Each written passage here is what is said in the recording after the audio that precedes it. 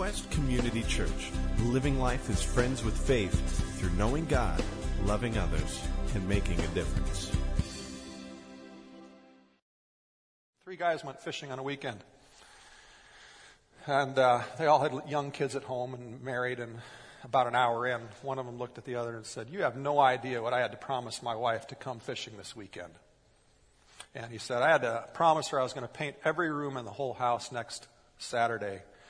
And the second guy looked at him and said, "No, that's nothing." He said, "I had to promise my wife I'd build a deck from the back door all the way around the pool and add a gazebo and a fire pit, all thrown in, all next weekend." And they went on fishing, and all of a sudden the 2 guys realized the third guy hadn't said anything.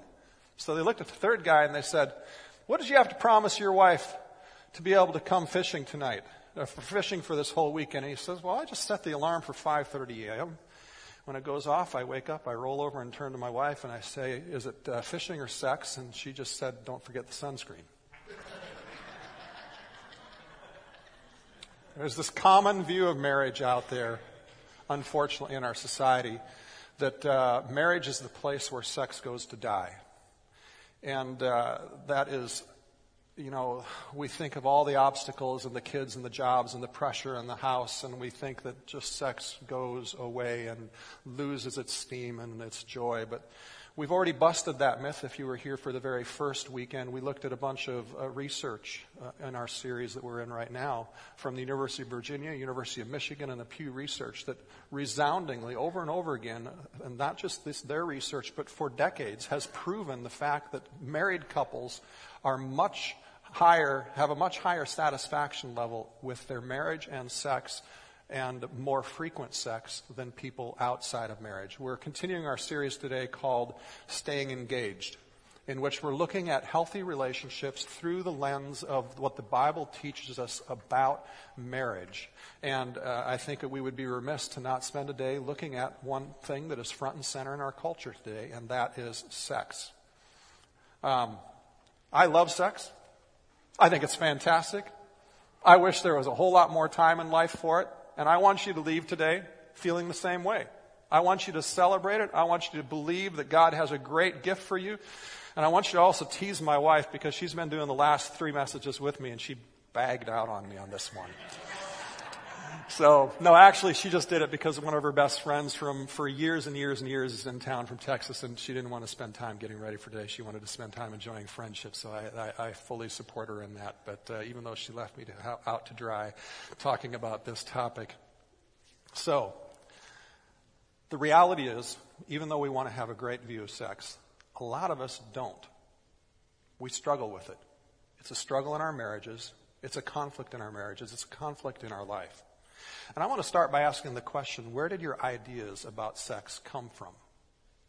Did they come from parties growing up with friends who were viewing pornography and talking about sex among boys and girls and experimenting with sex? Did they come from there? Did they come from ladies, for you? Did they come from men joking crassly about your bodies as sexual objects and teasing about that? Did they come from parents talking or not talking about it, and churches not talking about it, other than to say it was banned outside of marriage and giving you the feeling that it was embarrassing or even a little dirty? Or does your idea of sex come from movies or romance novels that you've read, and your experience of sex just frankly doesn't live up to what you see in those movies or those novels?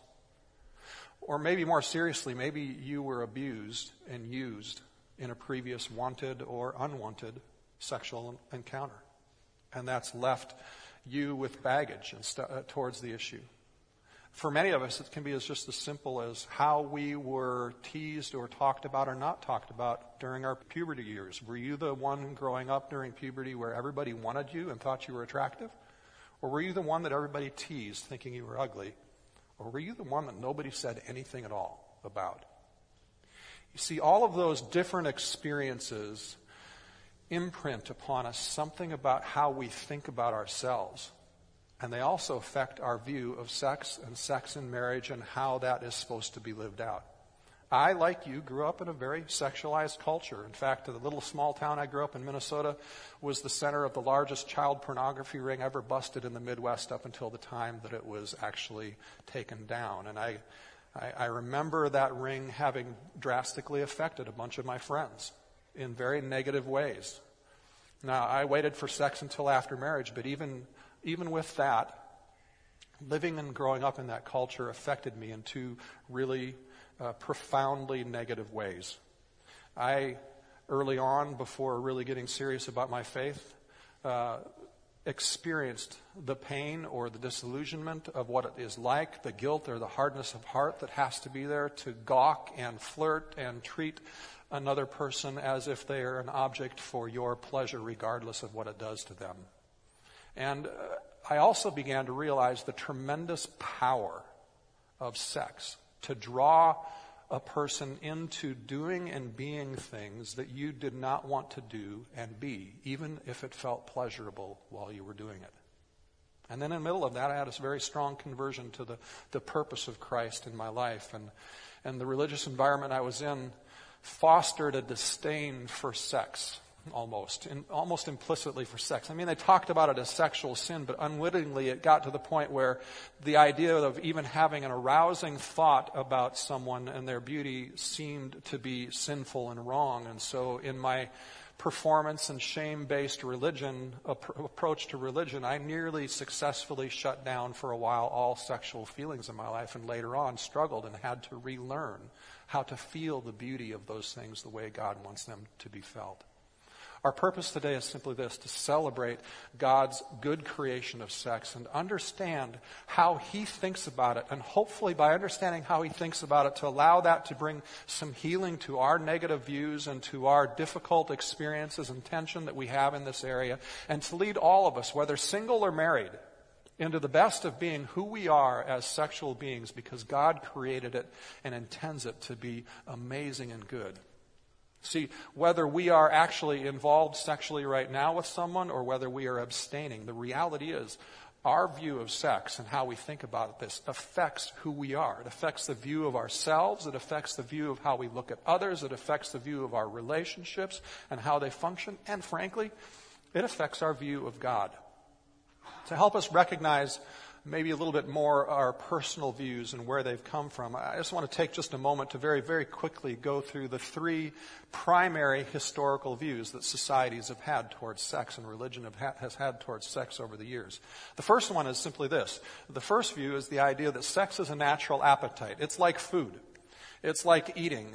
We need to eat, right? So the argument goes, whenever we have the need, just feed it with whatever satisfies that need. It doesn't really matter. In fact, the reality is a variety of cuisines, a new taste sensations add joy and enjoyment to that experience. And therefore, the argument is forbidding the satisfaction of that natural appetite, especially by limiting its expression for years, is unrealistic. In fact, it's unhealthy. It would be like asking someone not to eat. Now, that's one primary view that's been out there, and it's probably influenced some of us to a certain extent.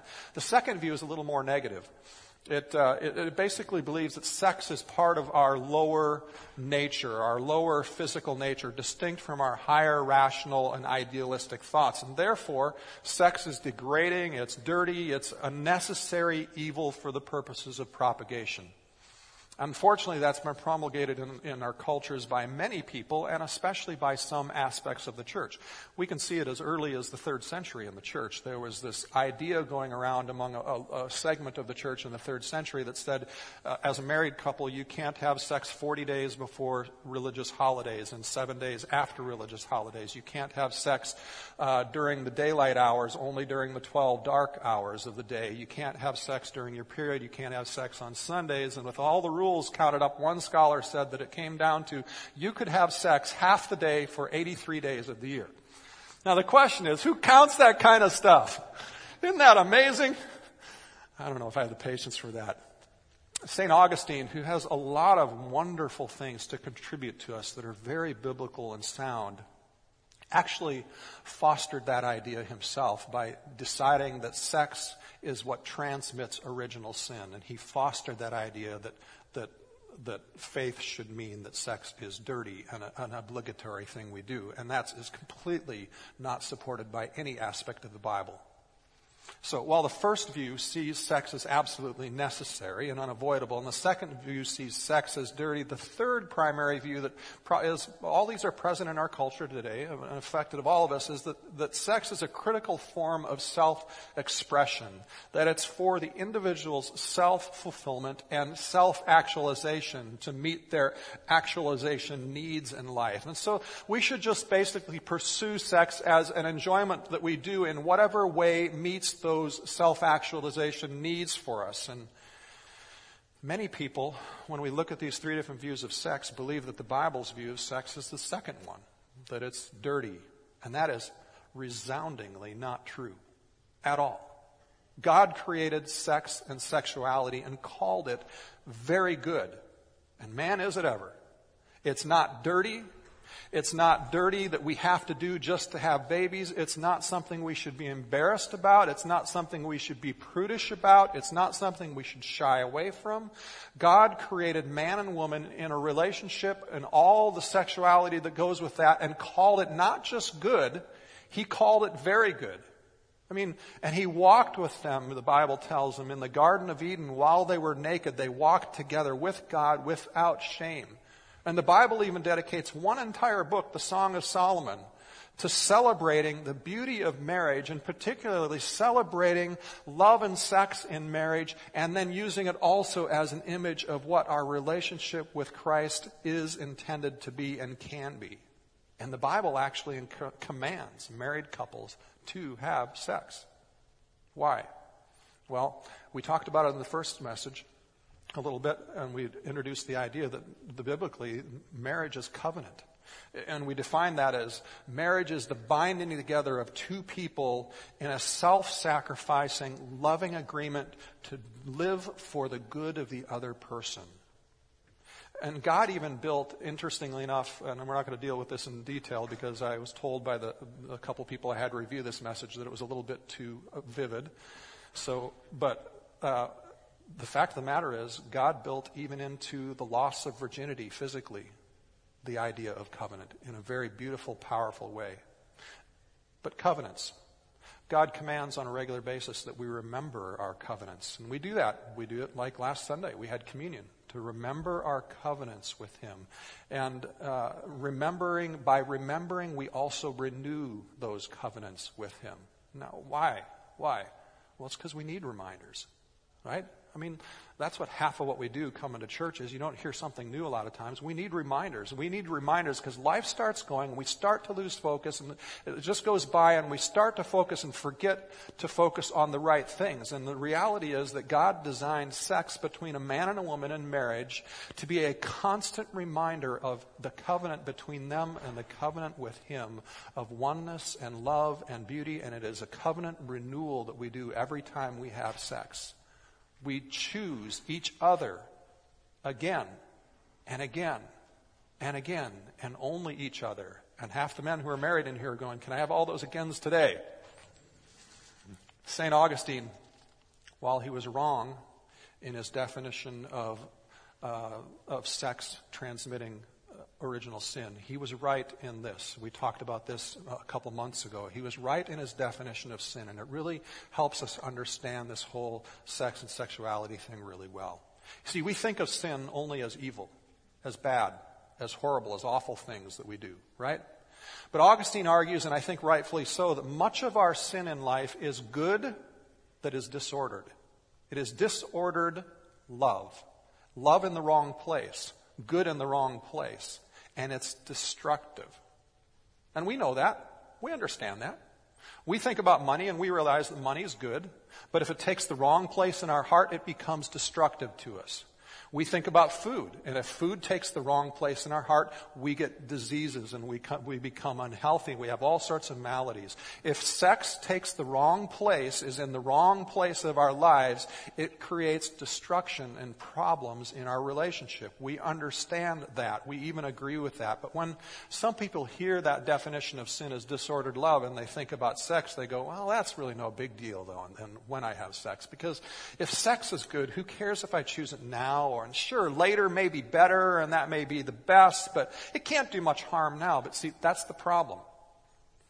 Even when sin is focused on good, like sex, money, food, and work, disordered good, sin is no longer good. It is truly destructive, even as it may feel pleasant in the moment. It's like good drugs, misused. And we see that evidence in the reputable research we've quoted over the last number of weeks. And is it okay if I call that university up north reputable? Is that permissible? Okay. But we've seen the negative impact, right? We've seen the studies over and over again say that living together before covenant, before marriage, and having sex before marriage decreases marital satisfaction in those areas and decreases the likelihood of marriages lasting. The studies show it. It's fact. It's out there, right? God created sex very, very good. But disordered, very, very good is still sin. And it has damaging consequences even while it may feel pleasurable and passionate in the moment. And we even get that, though, at a deeper emotional level. Because especially I've had people who were sexually active before marriage tell me this kind of stuff. There's something we realize in sex outside of marriage that feels incongruent. It feels like good out of order. We end up in those relationships and we become vulnerable and we feel open and close, and yet we get up and the person leaves and they have absolutely no obligation, but yet we've got these feelings of closeness and this feeling of commitment that should be there because sex engenders a feeling of closeness. Sex stirs and amplifies feelings of marriage-like ties. And if you had sex outside of marriage with somebody before marriage, you've really felt it. When you really liked the person and you had sex with them and they got up and they left quickly and you were going, they may not even have an obligation to call me back. And that disconnect of your heart was there. And the reality is, for us to be comfortable in settings like that, we have to start to disengage part of our heart. And we have to start to harden part of our heart to protect ourselves from those feelings of just being used and left. For us to feel that connection and then all of a sudden they leave, it's hard for us to do. And we have to start viewing our sexual partners a little bit less as human and a little bit more as objects to fulfill our selfish pleasure, for us to feel comfortable with that. We even feel that in our life. I remember the story of a woman who was very sexually active before marriage. And she had moments, she would describe moments of that activity before as genuine care and love, and she would say that there were times when it was just physically pleasurable and fun, and she would say there were an awful lot of times where she felt used and left. In order to cope with that, she had to put some callousness on her heart to protect her feelings. She got married a few years later and had a wonderful man and was married and having a great time, and sex was great, and all of a sudden it became problematic and it was stirring up all sorts of weird feelings, and it became really a difficult relationship between them. And in the process of healing and going to counseling and talking with people about it, she realized that even now that she was married, she was still putting up those barriers in her heart to protect her heart that she had put up before. And she still found herself holding back parts of herself. You see, before marriage, that was self-protective. After marriage, it's destructive to the marriage. Because sex is designed by God as something to experience the beauty of it. It requires vulnerability and openness to the sexual experience, for it to be powerful and beautiful like it's intended. And like our hearts intend. We get that. It also exposes a truth that we all know. But views of sex as being okay outside of marriage that we hold actually intentionally undermine this truth that we all hold. You see, we believe the foundation of a happy marriage is faithfulness and loyalty. We even say it in our marriage vows, forsaking all others and keeping myself only unto you, right? And no matter what your views of sexuality are within or outside of marriage, faithfulness is almost universally held as a core expectation in marriage. Faithfulness is not something, though, that we can turn on and turn off. Faithfulness is a character muscle we develop strength in. It is a habit we develop that is embedded over time of repeatedly choosing faithfulness over fulfilling our selfish desires, of restraining our desires for the love and for the best of another person. You see, even in our culture, we relate the term faithfulness almost 90% of the time to sexual behavior. So when you hear somebody getting a divorce because of unfaithfulness, you have rightly so assumed that their spouse had sex with someone other than their spouse, right? See, if we want faithfulness, if we want rightly ordered love, so that we can experience the best in marriage, which we all believe is supposed to be there, then why do we approach finding a spouse by not exercising the very self-control that we need to have in order to have a happy marriage? There's incongruence there, isn't? It's like somebody wanting to go into the army and choosing to skip boot camp and stay on the couch and then wondering why they can't carry the 80-pound pack and why they can't shoot straight and why they don't know what to do when enemy pressure presents itself. I mean, that's what it is. God isn't trying to withhold the beauty of love and sex from single people in his command that it belongs only in marriage between a man and a wife. He is just acknowledging that sex is powerful and beautiful, and it provides one of the greatest opportunities for us prior to marriage to grow the muscle memory of this self-restraining faithfulness that's needed in order to have a great marriage and have great sex in marriage. You see, sex is the consummation of faithful love. It's not the beginning expression. It's the celebration of friendship that grows and leads a couple to the altar of the covenant of marriage. You could use all sorts of metaphors. It's the pinnacle of the tower. It's not the foundation. It's the icing on the cake. It's not the batter. It's the best for last. It's the consummation, and it is also the regular renewal of that covenant of love in our marriage. And when it's disordered, it causes problems, no matter how fun it might be at the moment. You see, here's what I want to say. If sex has been out of order, if it's been disordered in your life, if you've already stacked the odds against you according to the research, I don't want you to walk away today feeling guilty. I don't want you to walk away feeling shame. What I want you to walk away today with is receiving God's forgiveness, his abundant forgiveness, wiping the slate clean, and starting over wherever you are at and developing that muscle memory of faithfulness that he wants you to have. Okay? If you're single here, even if you never marry, abstaining from sex and faithfulness to God is one of the most beautiful ways you express the love of God, because it combats humanity's natural sinful tendency to selfishly make people into objects of their pleasure, regardless of what it does to them. Instead, it teaches you to sacrificially love for the best good of the other person, and it prevents you from treating them as objects. The Bible goes on, though, with even more on the biblical view of sex, and it comes out of our passage that we've been using throughout this whole series, Ephesians 5, verse 31. It says this: "For this reason, a man will leave his father and mother and be united to his wife, and the two will become one flesh." However, this is a profound mystery, but I'm talking about Christ and the church. As we talked about earlier, society frequently looks at sex as just a physical fun thing. It's nothing else, right? But sex is anything but just a physical thing.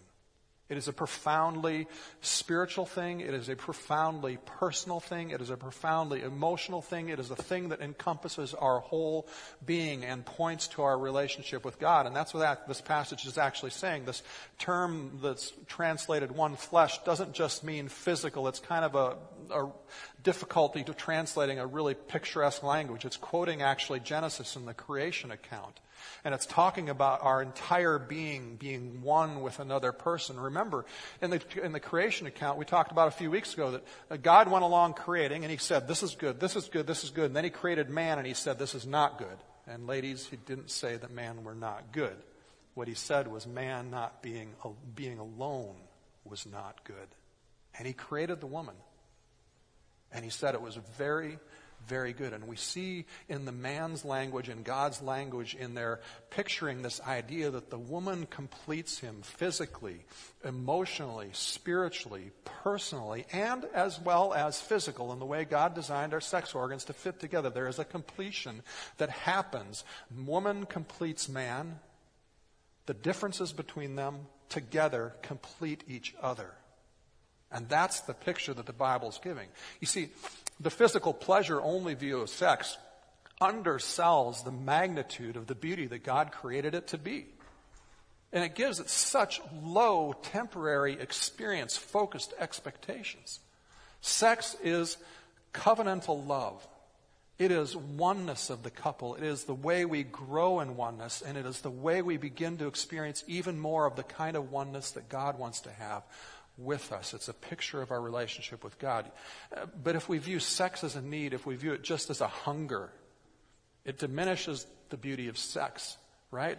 We fall into the trap of believing that the other person can fulfill our needs and give us what we want in terms of whether it's our needs of pleasure or whether it's our needs of security and significance.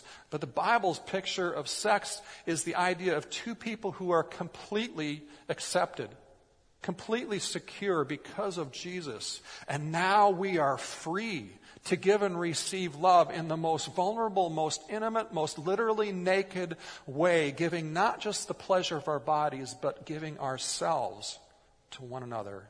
And then when we do that, to reinforce and make even more beautiful the love that God already gives us. And finally, God, frankly, He just loves the pleasure of sex as well. He created it. And think about it. Even from a physiological standpoint, He created an organ on the women that his only purpose is sexual pleasure. It's the clitoris. He absolutely loves it. He loves hot, passionate, great feeling sex. And He enjoys it when you experience it. Now, I know lots of couples who struggle with sex. And early on in marriage, a lot of times the struggle is around performance and whether it's passionate enough and whether they, experience orgasm like they want. But when we realize the whole picture of God's purpose for sex, when we realize it's renewal and reminder of the covenant, when we realize it's an expression of our oneness and a vital part of us growing into that and realizing that oneness, the expectation of it always needing to be hot, rockin', performance-oriented sex changes. And it becomes this amazing gift of love we get to give. And whether it's a 10 or a 4, doesn't really make any difference. We get to give this wonderful gift of love. And I've heard a number of people say, just even flipping that view from performance, from having to please, from having to have the ecstasy experience, to just making it ministry to the other of love, changes the anxiety level and increases the beauty of it, and in the end actually makes the performance even better. But let's talk more about what causes problems for us in the sexual arenas of our marriage. I think we could categorize the problems in 3 ways. We could categorize them as personal problems, as relational problems, and technique problems. Now, technique is going to be for somebody else on another day in a seminar to talk about, or it's going to be for you reading one of these great books. There's some great books on it. Penner's The Gift of Sex, Rosenau's A Celebration of Sex, Lehman's book called Sheet Music for all you musicians who love sex, and there's The Crazy Good Sex by Dr. Parrott. The point of that is, don't be prudish and don't be macho and avoid reading. Because the reality is great sex and from the physiological technique perspective is not 100% natural for everyone. You need to learn it, and it takes time to learn it. So let's talk about personal problems. Personal problems arise from our own negative experiences, right? And how we interpret them. Really, it's how we interpret them. What we end up believing about ourselves, what we end up believing about others, and as sex as a result of those experiences. A couple I know that I used to work with has a story that's very similar to a large percentage of our population.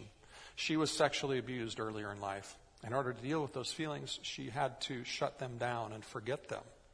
She got married to a wonderful man, and sex began to resurface all those feelings, and it became very problematic because it brought up fear in her. It made it very difficult for her to engage in sex, and she had this conflict between trying to figure out how to deal with her fear and trying to love her husband well at the same time. And as she got into counseling, began to dig deeper into those feelings, she realized that she really felt used instead of loved behind all that. And even further behind that, she felt like she was damaged goods, that she was only worthy of being used, only worthy of being not loved and treated that way, because that's what abuse and abusers tends to make us think. We think we're worthy of the treatment we're getting, and that's sometimes the way we cope with it. Even though she knew her husband adored her and he was so patient, she was struggling. You see, personal problems, whether they're severe like that or of abuse, or whether they're something that is just as common as I don't feel pretty, speak to our identity as people. How we think about ourselves, whether we feel secure, whether we feel significant, whether we feel loved or lovable. Sometimes our personal problems are even just as simple as the stress we have in our life. We have stress and the accompanying anxiety or depression that goes with it that messes with our moods, or we just feel tired and we don't want to have sex. But sometimes even that really comes down to our how we feel about ourselves. We don't want to have sex when we're tired because we don't think we can perform and please like we should. And so we don't do that, or we're driven to the stress and tiredness because we don't believe we're significant enough, so we choose to work instead of having a balanced, healthy life in our relationships. So how do we overcome that? Well, in the more severe situations, it requires a lot of work and forgiveness. Not ignoring the feelings, but rather grieving them like we talked about last week, not alone, but with God, knowing that God grieves those things with us. He created sex to be beautiful for you. If it's not beautiful, He's grieving the fact that it's not beautiful for you, right? And don't do it alone. And sometimes it's best to even do that with another person, because another person who can counsel you well and then can also help you connect those feelings to God for Him to come and minister to them. We have a number of professional counselors who are really good at Quest. And if you want to get help in that, we can help you get help in those areas. Part of the healing is facing the pain and allowing God to begin to reframe whatever meaning for you is behind that anxiety, that pain, that conflict. That's easier said than done, but I'll tell you what, it's a whole lot more successful when you do it with a safe person who can deliberately connect you to God in the process of finding that healing. But there's also a reframing of sex from another perspective that I think is helpful. And that is reframing sex from getting your needs met and the experience of passionate pleasure that you have to give to your spouse, the whole performance side, to what we talked about earlier, making a choice to show love and care for your spouse. So Larry Crabb talks about this in his book, Marriage Builders. And he talks about how even just this simple flipping of your focus can bring so much healing. Flipping it from the need to experience orgasm or make sure your spouse does, to just simply changing to say, I'm going to minister love to my spouse with deliberate actions of love, regardless of how great the sex is. I'm going to minister to them. And Crabb illustrates how, in many instances he's worked with in counseling, how this has overcome the fear simply by helping the person who's struggling with fear focusing outward instead of focusing on themselves, focusing on their spouse and giving love instead of focusing on protecting themselves from their fears. And he says it also helps because the regularity of having an experience different than the past negative experience gradually begins to create a new memory, a more positive memory that replaces the old. In a sense, it's changing your goal. Is the goal of sex to have thrilling, hot, orgasmic sex every time? Or is the goal to love and express your love, to renew your commitment, to express your oneness and that commitment and the beauty of that, and to grow in that together? And let the hot come when it comes, and when it doesn't, don't worry about it. See, we can't let avoiding our fear of old memories be the goal, but we choose instead to allow sex to be part of the healing process for us. Because that's the way God designed it, to be part of the healing process and growing us in our oneness with our spouse and with God. So even if it's not great, minister, care for them, love them, and allow it to be all God intended it to be for you. That's personal problems. Relational problems. They can be as simple as stress over the kids. and I'm not in the mood because things aren't settled, the house isn't clean, whatever's going on, job's not settled, there's stress going on there. It could be a fight earlier in the day between you and your spouse. It could be an ongoing perpetual issue that's gridlocked, and you're struggling, frankly, with even trusting your spouse at the moment. And men and women respond very differently to relationship problems. I think actor and comedian, I don't always like his humor, but actor and comedian Bill Connolly, I think actually puts it in one of the more gracious ways. He says, apparently women need to feel loved to have sex. And men need to have sex to feel loved. And then obviously his joke, how do we ever get started, right? Right? See, sex is ministry and growing in oneness. And the reality is, guys, you need to read the books. And you need to take the time to slow down and listen and care and learn good listening skills and care about the stuff that's going on in your spouse's world and resolve some of the stuff that's unresolved with the kids and pitch in and help with that just so they can be a little more free to be in the mood. And women, sometimes you just need to minister to your husband so he feels loved, even if you don't feel like it. So overcoming the problems is really, I think, could be summarized as a spiritual venture of allowing God to uncover how you are viewing sex in your relationship to validate who you are instead of letting God validate you. It goes back to Wendy's illustration a couple weeks ago. We so often approach sex like two ticks on a dog, trying to get our need met from the other person and perform well for each other. Instead, you need to learn to let God meet those needs so that you can be free just to love and not have to do it to get your needs met. Right? And it also involves flipping your perspective from fear and feeling used to taking back ownership of your sex life and your sexual experience. Regardless of the feelings, take back ownership to minister God's love and your love to your spouse. You see, it's harder to feel used when you choose to do the act as your expression of love, right? They're not using you. You're giving to them. The Bible also presents sexual delight as likened to a spiritual habit, a spiritual discipline. In fact, I'm going to read you a passage from the Bible. It's X-rated. We're just going to read it straight out of the Bible. God intends for this to be explicit. Proverbs 5. Should your springs overflow in the streets and your streams of water in the public squares, let them be yours alone, never to be shared with strangers. May your fountain be blessed, and may you rejoice in the wife of your youth, a loving doe, a graceful deer. May her breasts satisfy you always. May you ever be intoxicated with her love. See, the Bible actually instructs you to meditate on your spouse and to cultivate a taste for their body and their beauty alone. We often get caught in porn, whether it's soft or hardcore, doesn't matter, whether it's an SI swimsuit or whether it's going to a bar with scantily clad, big-breasted women, or whether it's outright hardcore porn on video. It all violates the command of God to meditate and cultivate a desire for the beauty of your spouse, regardless of what that looks like to others.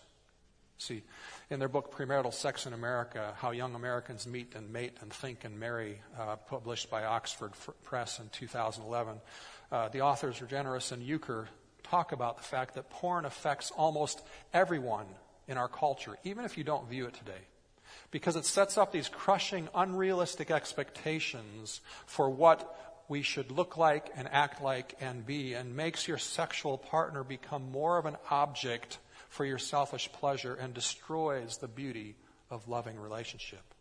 In fact, they would argue that it decreases your desire for sex. Like a drug, you need more and more to have the same pleasure all the time, and you lose the ability to enjoy the beauty of what's there.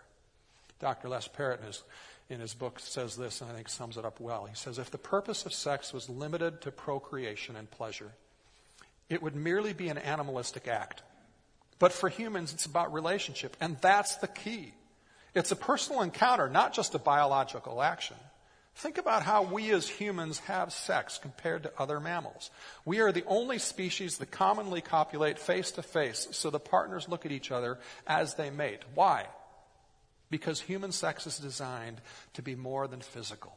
Sex may engage our body, but it also touches our soul. And then I love what he says. He says, perhaps that's why G.K. Chesterton once said, every man who knocks on the door of a brothel is looking for God. You see, in sex, pleasure, is sex pleasure? Is sex biological need? Is it covenant? Is it oneness? Is it a spiritual experience? Is it an expression of love? Is it a tool God uses to love and to heal woundedness? And the Bible's answer to all of it is a resounding, glorious, exciting yes to all of it. And what God is doing today is inviting all of us to an experience of love that encompasses all the good He intends, all the beauty in a rightly ordered way that doesn't bring harm, but it heals. So I want to invite you to pause for just a moment. I want you to ask God, what are you saying to me? Holy Spirit, what are you saying to me today? Where do I need to grow?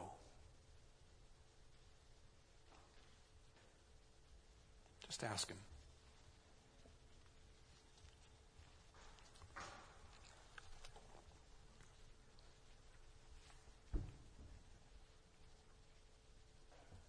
Lord, we ask that You'd come and You'd help us surrender our view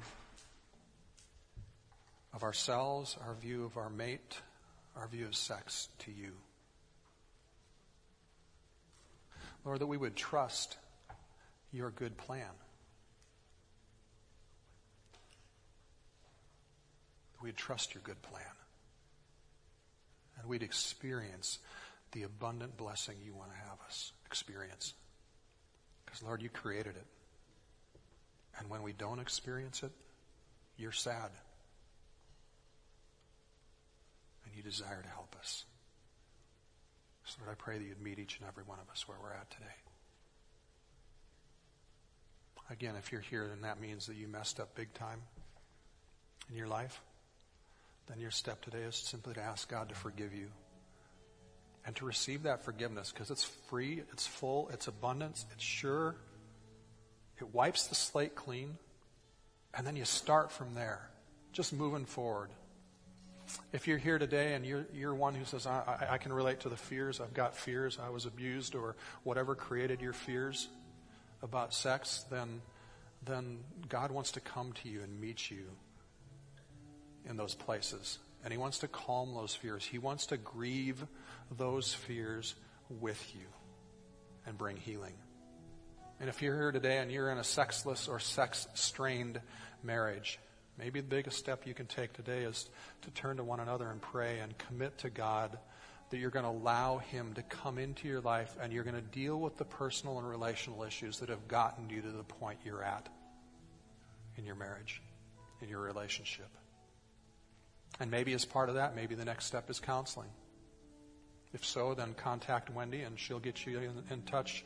She'll get you connected with either her or one of the other professional counselors that we have to help you walk that healing process out. And listen, if you don't think you can afford counseling, you can. One of the main reasons we have Quest Care here is because we want everybody who wants the opportunity to grow to have that opportunity. Quest Care can help you afford that. So don't let that be an excuse. Counseling is normal. Normal, healthy people seek help. Unhealthy people choose to not seek help to try to hide the shame because they have not experienced the gospel in that area of their life. The fact that God loves you extravagantly, and He wants to love you extravagantly in that area, so you have no need to hide anything else. And healthy people don't resort to pride saying, I got to fix it myself. Because we need each other. Healthy, normal people get help. So don't shy away from that today. As we continue to worship, I just want you to continue to take the thoughts that you came to mind when you asked God, and I want you to frame the words of the music as your expression and your prayer to Him to help you in that area. Let's continue to worship.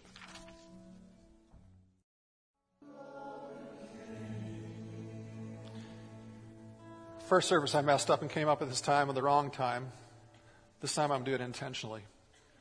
Because I feel like some of you believe that God can't overcome the pain of my abuse in the past that makes a problem for me in marriage and sex. And you go, can I ever be free of that? And some of you think the problems in your marriage are large enough that they can't be overcome. And God wants to say, no, I can't overcome that. I can touch you right where you're at if you'll give me your best and let me heal you. It may not happen fast, but it will happen. And God will meet you as you give your best to Him. We're going to receive our offering now as well. Lord, we thank you. Thank you for your presence. Even now, as this offering is a symbol of us giving our first and best to you, Lord, I ask that you'd help each and every one here give the first and best of our hope for our marriage, the hope for our sex life, the hope for the healing of the wounds of our past to you. And that you, Lord, would continue to pour out your generosity on us, your kindness to us, your healing upon our lives and our marriages. Thank you for this opportunity to give of ourselves to you. In Jesus' name. I just let God continue to speak to you through the music.